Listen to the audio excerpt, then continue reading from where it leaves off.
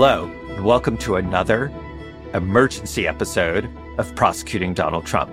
Well, Mary, I think we just did an episode yesterday morning. Almost 24 hours ago, exactly. Yeah, but if you had said 24 days ago, I would have said, yeah, that's about right, because that's what it feels like, and maybe in like dog years. Right. I think this could be a little bit of a rough episode on my side because I was on MSNBC from, I think 11 a.m. till 11 p.m. Thank God my dog has a really good bladder because I was supposed to be able to go home and walk him and do all this great stuff. So I'm going to probably get a lot of comments about how I'm treating him. But he seems no worse for the wear, unlike his owner. Well, it was an important day, so thank you for your service. Yes, it was a very important day. Yes, thank you. Yes. So anyway, Mary, I'm gonna definitely not be interrupting you today because I'm going to be just bleary. So anyway, obviously we're back because we were talking a lot about the indictment, what we expected, and now we actually, in the last 24 hours, have the indictment. We have a short press conference from Jack Smith, and we also have who the assigned judge and magistrate are. So we're probably going to spend most of our time talking about the indictment, what it means to us, things that we observed, and then I'd really like to talk a lot about Aileen Cannon. We're going to discuss at least what I think is the way in which she was chosen, and then what, if anything, the government can and or should do at this point. Mm-hmm. But I think probably before we start, it's probably worth just noting that Donald Trump, well, of course, he's presumed innocent, has not missed a beat in attacking Jack Smith.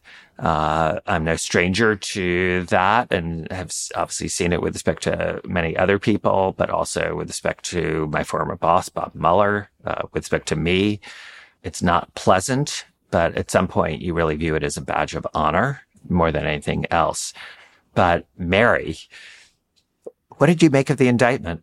This is really great because, you know, it's our we first haven't had time actually a to talk chance to talk to each other about it. All yesterday when I was on the air, I was waiting for this. Yeah. I will say it was stronger and more devastating than even I predicted. It filled in a lot of the blanks, sort of the unknowns that the two of us and others have speculated about. And in particular, I'm talking about Donald Trump's own knowledge and involvement in not only taking the boxes from the White House, but going through the boxes and reviewing classified information, making decisions about what boxes he was going to put back in the storage room and what boxes he was going to conceal.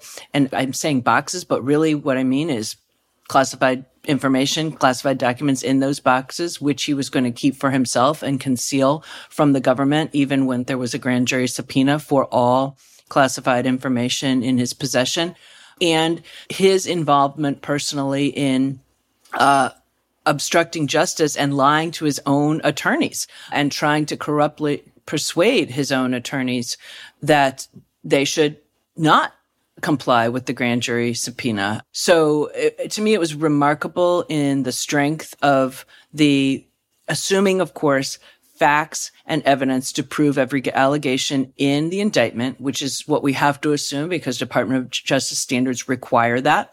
The strength of that evidence as it is alleged in the indictment is extremely strong.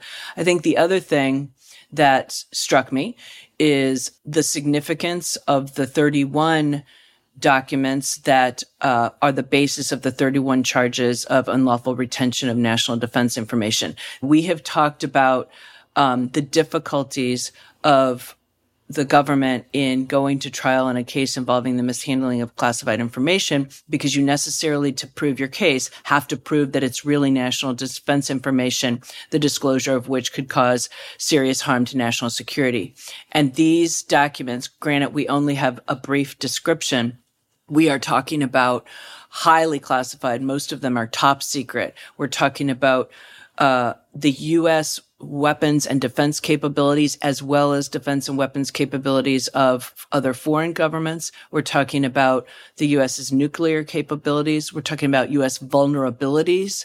And we're talking about potential retaliation plans if there were to be attacks. So the fact that the U.S. intelligence community agreed that these 31 documents could be the basis for charges, I think to me says a couple of things. One, that the U.S. intelligence community feels very, very, very strongly about the threat to national security from former President Trump's actions, and that accountability and holding him responsible is important enough to lean a little bit forward in terms of which documents they would clear for use at trial. And I think it also could mean that they think the information is already so compromised in those particular documents that they can be used at trial because they don't know to whom the classified information has been shared, and they've maybe already had to change up their own plans and things like that based on those documents. And those will all be things that'll get fleshed out in the coming months. But, those are some initial reactions. And there's another thing I want to mention too, but I've been talking a long time, and that is I thought it was really brilliant of Jack Smith to include in a couple of different places Donald Trump's own statements, both before he was the president and after he was president, about the importance of securing our national security. And in particular, in 2018, when he was the president, he said that as the commander-in-chief, he had a unique constitutional responsibility to protect the nation's classified information, including by controlling access to it. I mean, he is well aware of the importance of keeping these things secret. These are his own words when for his own political purposes, he wanted to say these types of things. And I think that would correlate probably when he was talking about stripping some former officials, like the former CIA director, of their clearances. And he made those statements. And I think that was really, those are important things to include in this indictment to show his knowledge and his intent, in determining, I'm just going to keep these materials, notwithstanding that the government has a right to them. They're classified and should have them back. Wow. So it's a lot of reflections. It is. And, it's so interesting. And I can't tell if this is because you and I have such similar work experiences in general, in terms of both criminal and national security, that I had such a similar take to you. And so, one thing I was going to do is first maybe do it in a slightly different order, but I would point people to pages 28 through 33 of the indictment, which is where the 31 documents are, described by Jack Smith, and obviously in the indictment, and it's chilling. And so, if somebody wants to sort of quickly see what Mary's talking about, I had the same sort of jaw-dropping view when I saw this, and I had the exact same reaction, which was, how in God's green earth did the intelligence community clear this? Yep. I mean, the last time I saw clearance like this was for the two Mueller Russian indictments, where without getting into the inside specifics, people on our team did a yeoman's job of getting that cleared and through with approval for the intelligence community, because this can't just be done by Jack Smith. There are a whole series of agencies with an alphabet soup of acronyms that have to approve doing this. And it's a wide range of agencies. And they're listed in the indictment too, at least some of them, right? Department of Defense, CIA. National Geospatial Intelligence Agency, everything. So there's an enormous, just looking at the classification markings, it's top secret, special handling. There's even redacted codes, meaning that it's so compartmented that they don't even want to reveal to the public the particular compartmented program within the top secret classification. But there's a reason for that. For instance, count 5. Document dated June 2020 concerning nuclear capabilities of a foreign country. Then you go forward. There's count 19 on page 31. Updated document concerning nuclear weaponry of the United States.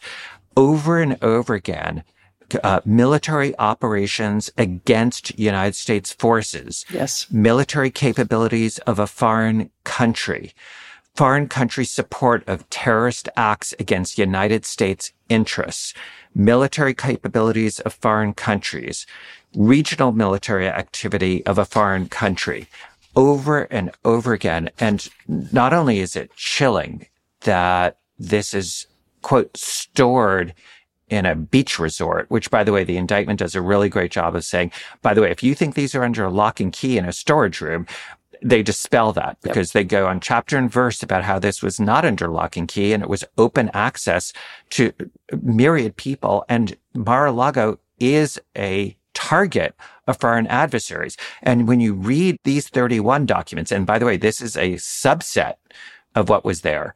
Not everything. You can tell that from the number of documents that were found versus the number of documents that are charged. Right.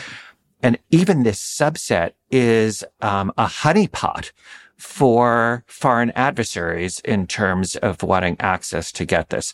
So again, I had the same reaction that this was so much more devastating in terms of specifics, and to see it in black and white is, I last night I was pretty emotional on TV about what it means to our intelligence capabilities. And I kept on thinking about Robert Mueller when he was head of the FBI and how focused he was and the agents were on making sure that the country was safe and that there would never be another 9/11.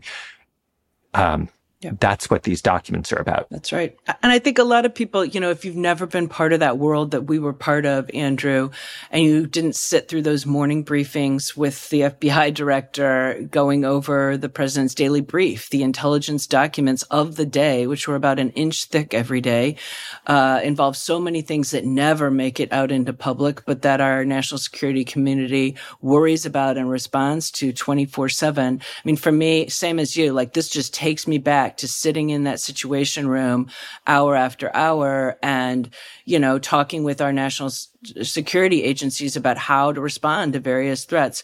And one of the things that's been going on, I mean, we're just now seeing this in the indictment, but for the past year or more at this point, almost 2 years, our intelligence community has been having to do the damage control, right? Having to talk to our allies and explain to them what happened and what we're doing to mitigate any threats, and have had to review our own intelligence collection programs to determine, what might be compromised and certainly what human assets might be compromised. So it's really just pretty incredible. And like I think you said, jaw-dropping to read through what's in here.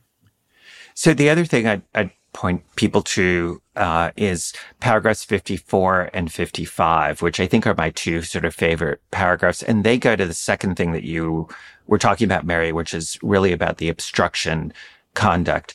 And here you really get this sense of how important it was to gain access to Mr. Corcoran and what he had to say. So there's sort of 2 points about that, which is this proof really doesn't come from FBI agents.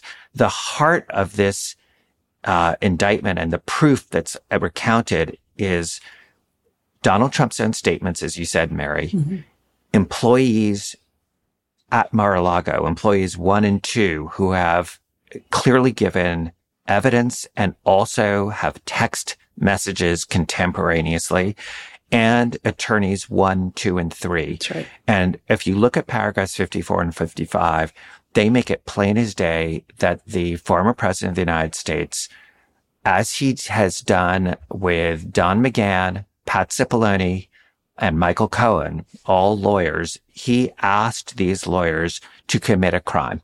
He said, why can't we just lie to the Department of Justice and tell them that we returned everything? Or if we can't do that, that's plan A. Plan B, why can't we just get rid of things? Yep. My favorite is a reference to Hillary Clinton in paragraph 55, which is, why can't you do for me what Hillary Clinton's lawyer did for her? And why don't you get rid of these and then I won't get in trouble? In other words, why don't you do my dirty work? My reference, which I think got lost last night, was to Beckett and why can't someone rid me of this meddlesome priest? Right. This is basically just like, please do this for me. Yeah. Don McGahn said no. Pat Cipollone said no. Former White House counsels. Evan Corcoran clearly said no. That's right. And he actually looks really good in this because he said no. And that's the reason the boxes had to be moved, because plan C was Evan Corcoran saying, no, I have to respond to the subpoena. I have to do a search and I have to say we returned everything over.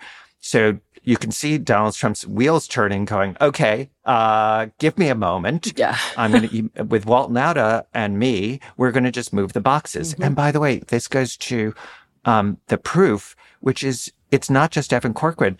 The people who are doing all of this text each other about what's going on so that you have witnesses and texts. So it's really and those devastating. Contemporaneous texts, Andrew, right? Yes. Those are so important because, juries sometimes are skeptical of people's testimony at a trial, and that being able to show that, no, I'm not just saying this now. Here's the text from in real time when we were talking about moving boxes all over the place, right? And the fact that, the number of boxes and the other thing that's so important here is we actually have specific time frames that had to have come from the surveillance tapes, right? Like by the minute of when Walt Nauta went into the storage room, when he came out, how many boxes he came out with, and then how many went back in. And a whole lot more boxes came out of that storage unit than went back into that storage unit.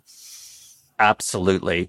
I mean, it is really devastating, especially because in cases where you are charging a CEO, a senior executive, the defense is, I don't know what underlings were doing. I'm not in the weeds. Whatever they were doing, maybe it was right, maybe it was wrong. I'm not in favor of criminality, blah, blah, blah, blah, blah. But here, this is the opposite. You've got a micromanager par excellence, and you've got contemporaneous documentation that Donald Trump himself was orchestrating it and doing it, and including witnesses. And you talked about contemporaneous texts about this and surveillance tapes. So in terms of the details, in terms of looking at this as a criminal prosecutor or as a criminal defense lawyer, this is a really overwhelming case, at least as set out in the indictment. I should also point out this is a speaking indictment, but you do not put in all of your proof. Right. I mean, it would just be a tome. So obviously this is going to be what they view as the most important evidence, but it is certainly not all of the evidence. And even this is very strong. Before we move on, there was something that you and I speculated about over the last few days, which would there be any dissemination charges? Yeah. Because, even before reading the indictment, we'd heard about the potentially showing classified information to the two people working on Mark Meadows' autobiography and some other, different reporting about Donald Trump sharing. Now, this indictment does go into detail about that particular incident up at Bedminster, where he appeared to be referring to a secret document in his hand about potential attack plans against what's called in the indictment foreign country A, I think, but which has otherwise been reported to be Iran. And he's speaking very casually. See, look at this right here. And then he's saying, but it's secret. I can't really share it. By the way, can I interrupt you? Even though I said I wasn't going to interrupt you. Please. My favorite part of that, and this is paragraph 34 for people who are following at home. Yes. On pages 15 and 16, when Donald Trump is reminded about whether he could declassify. And he's like, oh, it's true. I can't, now that I'm no longer the president, I can't declassify it. And he says, no, now I can't, but this is still a secret. The staffer laughs and says, now we have a problem. Right. Which is, no kidding. Yeah. You just talked about the contents of a secret document to people not cleared and with no need to know. So that's in there. Then there's another allegation about sharing a classified document, including some mapping with the leader of a PAC, a political action committee, which is really and clearly that person is cooperating as well. Yes, that's right. But we don't see a dissemination count. And I think, we talked about the other day, these things could be the basis for another count, or they could just be part of the narrative and explaining about, first of all, the part of the decision making and why it's important to charge this, because we now know that there has been sharing, but also part of telling the story of the why, because I wouldn't say motive here is the clearest that it possibly could be. But what certainly appears is this is a man who just wanted to be able to have these documents and show them to people or talk about them when he thought it served his purpose to do so. Now, there could be things more nefarious than that, but even just this shows, again, I go back to what he said himself as president about his constitutional responsibility to protect, and that was just out the window. More prosecuting Donald Trump, 37 felony counts, in just a moment.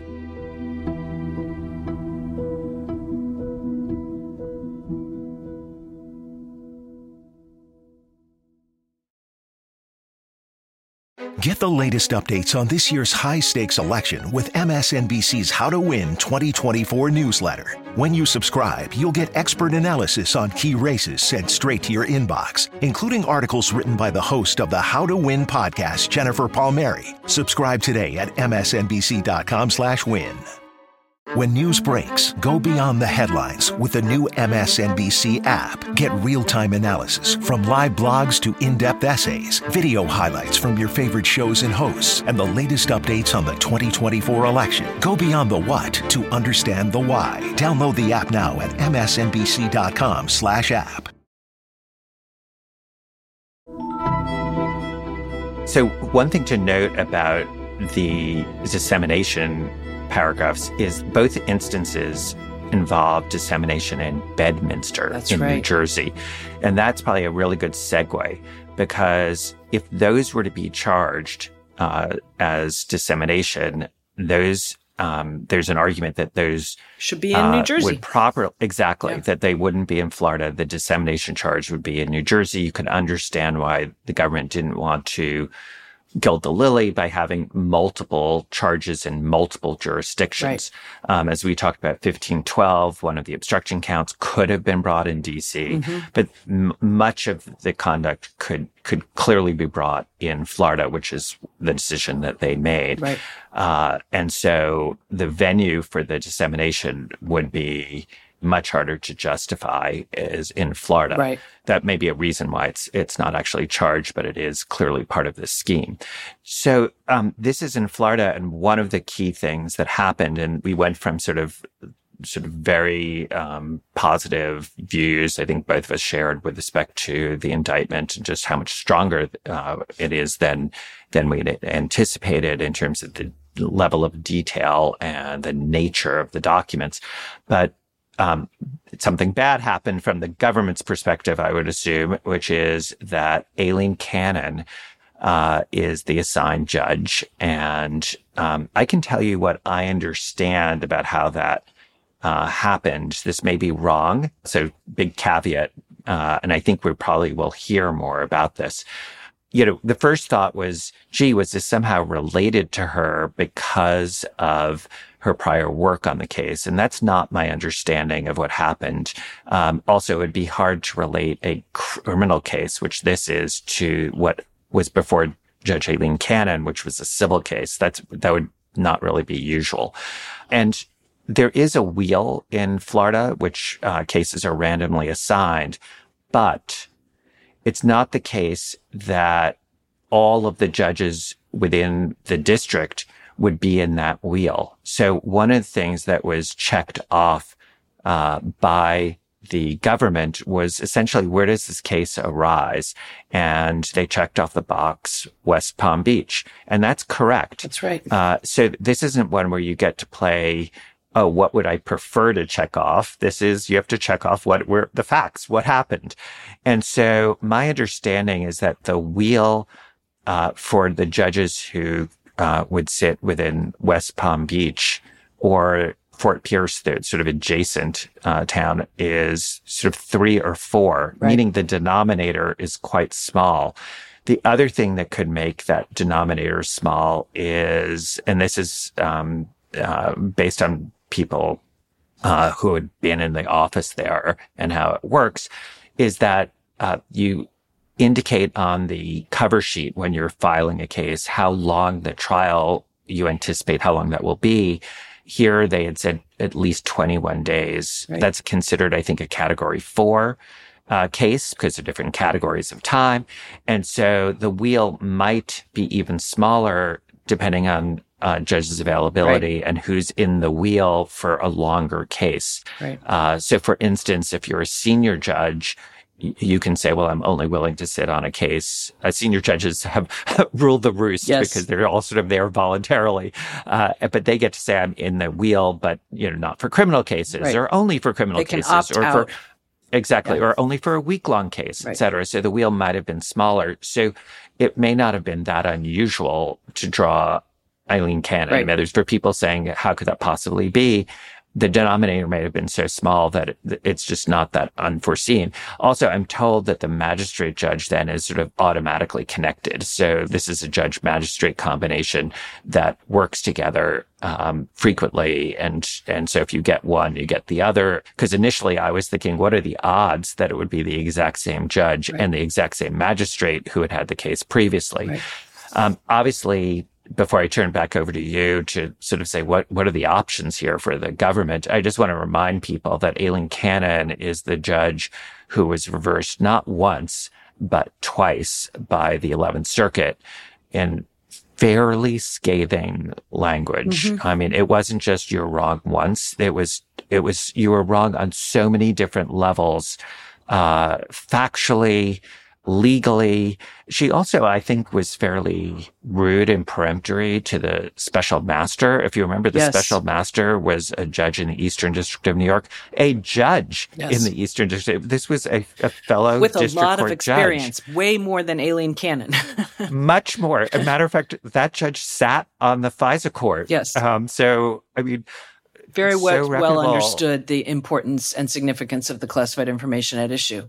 That judge. Right. And it was, to me, my mind, I hate to be so disparaging, but it was like, okay, now we have a real judge. Yeah. And now we have somebody who just came off as way, way, way out of her league, at best. Right. There are other ways to think of this, but I'll leave that aside. So Mary, what, if anything, are the government's options at this point?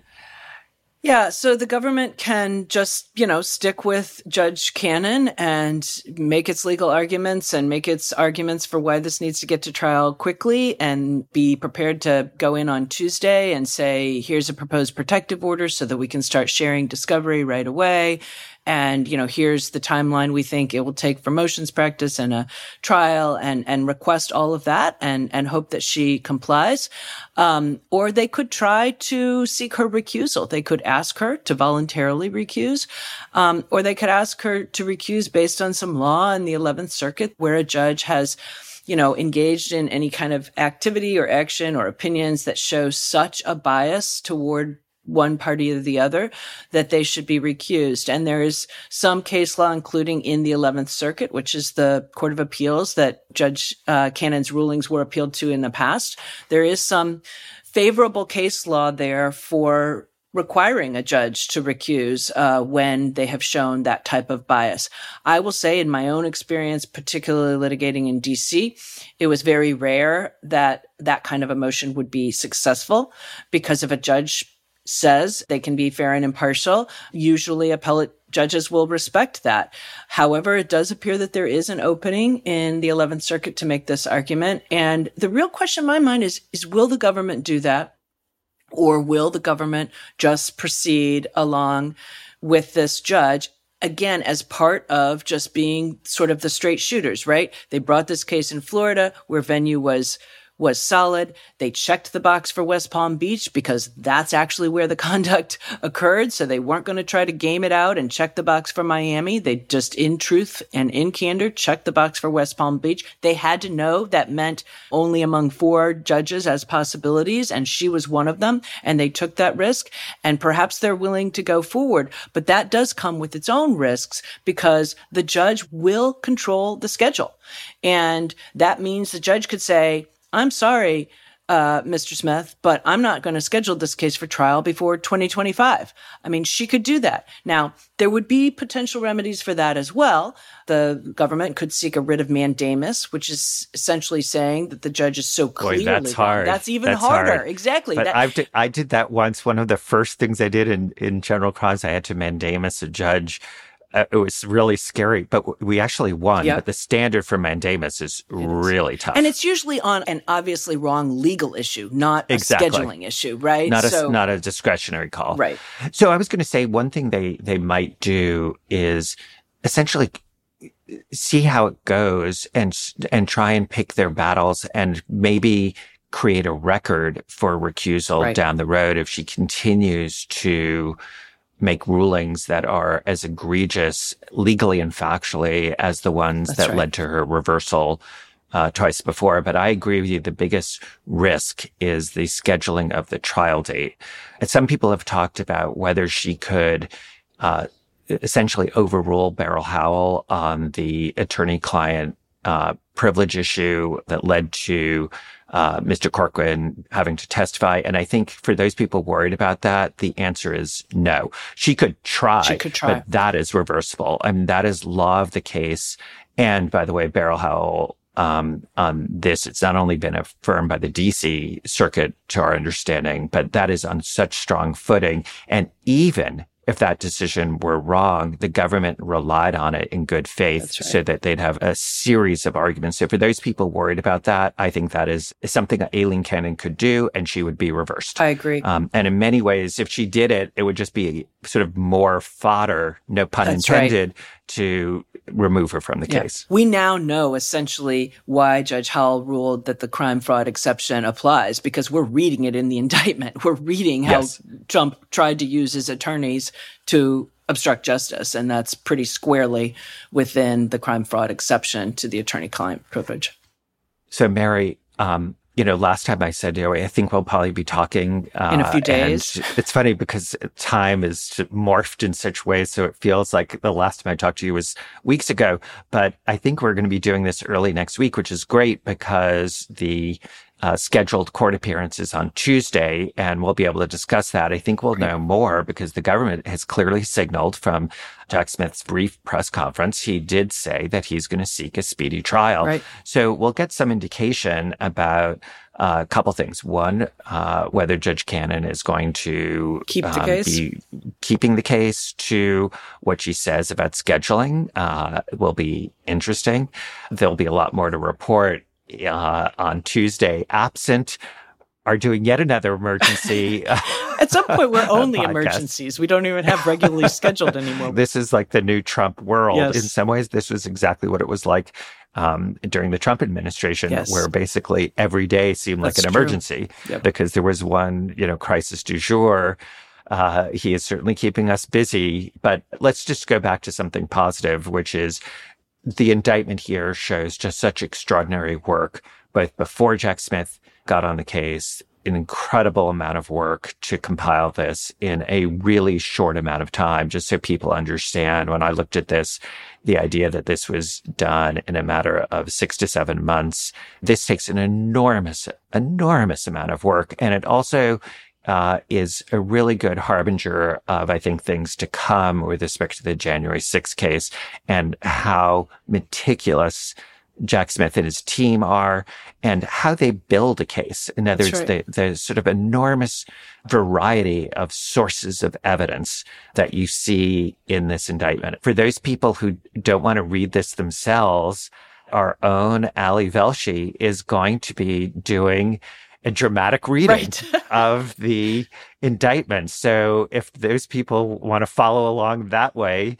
you'll be able to listen to the indictment. And as many people said yesterday, it is really worth reading, whether you are an old-fashioned reader as I am, or whether you're a new-fashioned audio reader and you want to listen to the indictment. I think that's just going to be great. It's really invaluable. And for those people worried about whether it's too legalese. By the way, for our audience that is willing to listen to that's right. us, That's Mary, not going to be a problem. I doubt that's going to be a problem. But for those people who are a little wary, I can tell you it's really a great read. It is. And I think this is one of the things that's so important, to have transparency and accessibility in legal documents like this so that everyone, not just lawyers, can understand it. And it really spells it out. It's tight, it's clean, it's clear, it's persuasive, and it's not political. It's just the facts, and the facts are devastating. Perfect note to end on. Talk to you next week. Have a really great rest of your weekend, Mary. To you too.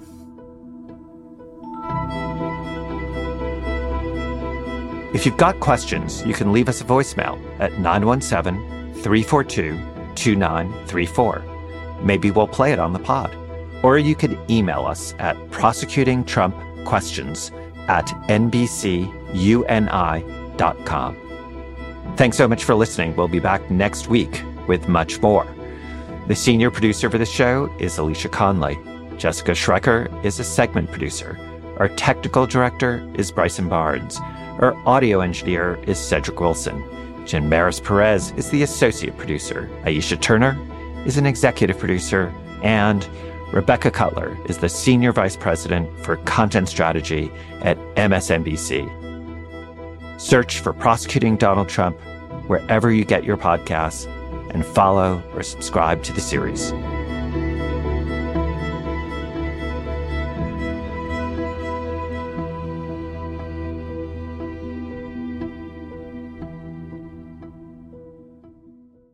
Hey, it's Chris Hayes. This week on my podcast, Why Is This Happening? MSNBC legal correspondent Lisa Rubin joins to unpack the Trump trial. One of the big takeaways from this is our system flawed, not in the sense that more people can't access that process, but in just giving that much process in the sense that someone like Donald Trump can abuse it. Most criminal defendants never get the chance to exercise all of their due process rights. Donald Trump is stretching due process beyond its point of elasticity. That's this week on Why Is This Happening? Search for Why Is This Happening wherever you're listening right now and follow.